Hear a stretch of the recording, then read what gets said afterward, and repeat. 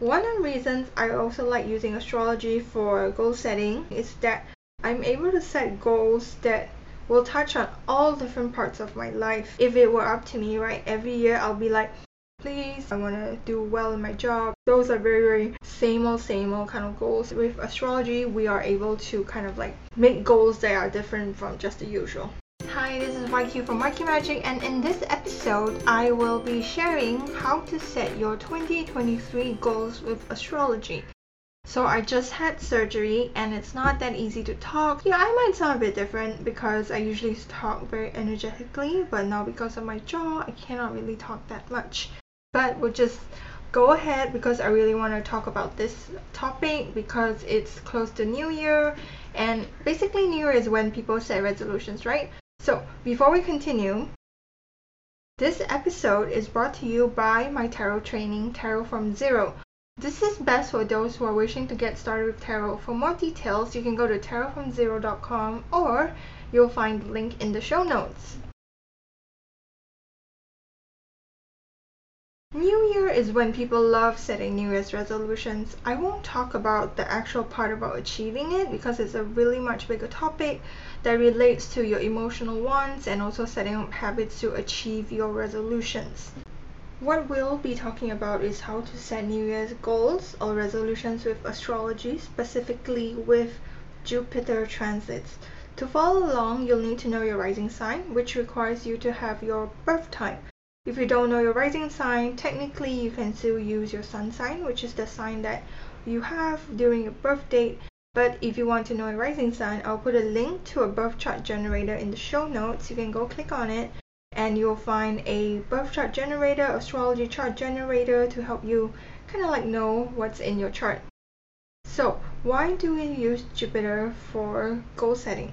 Jupiter is the planet of growth and abundance. It's called the greater benefic, with Venus being like second best planet to help you in whatever you're doing. So Jupiter transits can make a particular area of your life more quote-unquote lucky and expansive. So I find that is best because basically it's a low-hanging fruit where you are already going to be lucky, already going to be expansive. Why don't you use it?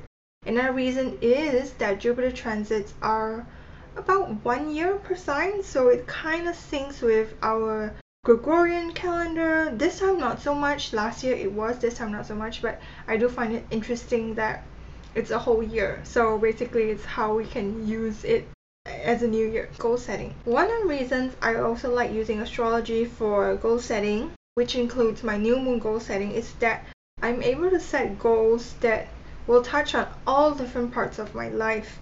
Because in our birth chart there are many topics, and each of these transits will touch on the different parts of our lives, the different houses, the different topics. If it were up to me, right, every year I'll be like, please, I want to do well in my job. Those are very same old kind of goals. So with Jupiter transit, with astrology, we are able to kind of like make goals that are different from just the usual. For the year 2023, Jupiter will be in Aries until May, when afterwards it will be going into Taurus from May 2023 to May 2024. So, as we know just now, Jupiter is in a sign for about a year. This year, 2023 in particular, it will be like halfway there, and then halfway it will be in Taurus, which also kind of means that we have two different signs we can work on for these goal setting. And if you know astrology, I'm just going to tell you Jupiter will be at 1 degree Aries at the start of the year, and it will end at 5 degree Taurus at like the end of the year. But it does go retrograde. Interesting. I will have to figure it out, but basically just know that Jupiter is going to be in Aries and it's going to be in Taurus. Okay, now it's for the people who are not so familiar with astrology. I have a chart on my blog post about which houses Jupiter will be in during 2023 and also until like May 2023 to May 2024. So the following houses will be based on your rising sign, so it's not your sun sign, or it might be the same. I'm having very tense jaw now because I've been talking a bit long, 4 minutes plus. But yes, once you know your rising sign, just wait up for your signs. So I'll be talking about 2 houses later. So the first one that I'm going to talk about, the first house that I will mention for your particular sign will be until May 2023. while the second will be from May 2023 to May 2024. But of course, you can just, set intentions, set goals for both houses. It's fine as well. So if you are Aries rising, it will be in your first and second house. For those with Taurus rising, it will be on 12th and first house. For Gemini rising, it's in your 11th and 12th house. Cancer, it's in your 10th and 11th house. For Leo rising, it's in your 9th and 10th house. Virgo rising, 8th and 9th house. Libra rising, 7th and 8th house. Scorpio rising, 6th and 7th house. Sagittarius rising, 5th and 6th house. Capricorn rising, 4th and 5th house. Aquarius rising, 3rd and 4th house, while Pisces rising 2nd and 3rd. If you do not catch it, just rewind and check it out, or you can go to the blog post where you can find it in a chart, which is much easier than trying to catch it while I'm talking about it. The houses, basically, it means different topics in our lives, and the blog post will have more details on the many things about each particular house. But in this podcast, I'm going to give you some examples of goal statement you can make based on your houses. This is not like the be all of and all of your goal statement. You definitely can go back to the blog post to check out what other topics are related to the houses. You can also Google, if it's about my 4th house, what it is. You Google a bit, then you kind of see like the topics, and you can basically set your goal statements with the keywords that you want to use. Is that my goal for 2023 is to grow, develop, expand, seek opportunities, increase, invest my energy in the particular topics related to the houses.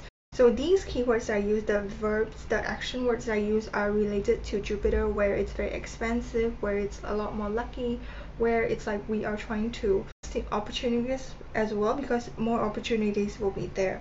So I'm going to be sharing examples based on the houses. As you know, you would have like 2 houses at one go, so you can merge them up, or A and B, and see how you want to do it. And I'm going to be giving you examples. So if it's a first house goal setting, you can set developing my sense of self. Second house, increasing my income. Third house, expanding my ideas. Fourth house, growing my home. Fifth house, seeking opportunities in creatively expressing myself. Sixth house, developing my health routines. Seventh house, developing my partnerships. 8th house, increasing investments. 9th house, expanding my higher education. 10th house, seeking opportunities in my career. 11th house, expanding my communities. 12th house, developing my intuition. So these are kind of just examples of how you can set the goals, the intentions based on the houses, and of course the very Jupiter keywords. That is all for today, because I need to take a break as well. Thank you so much for listening, and I would love to know what sort of goals you would have for 2023.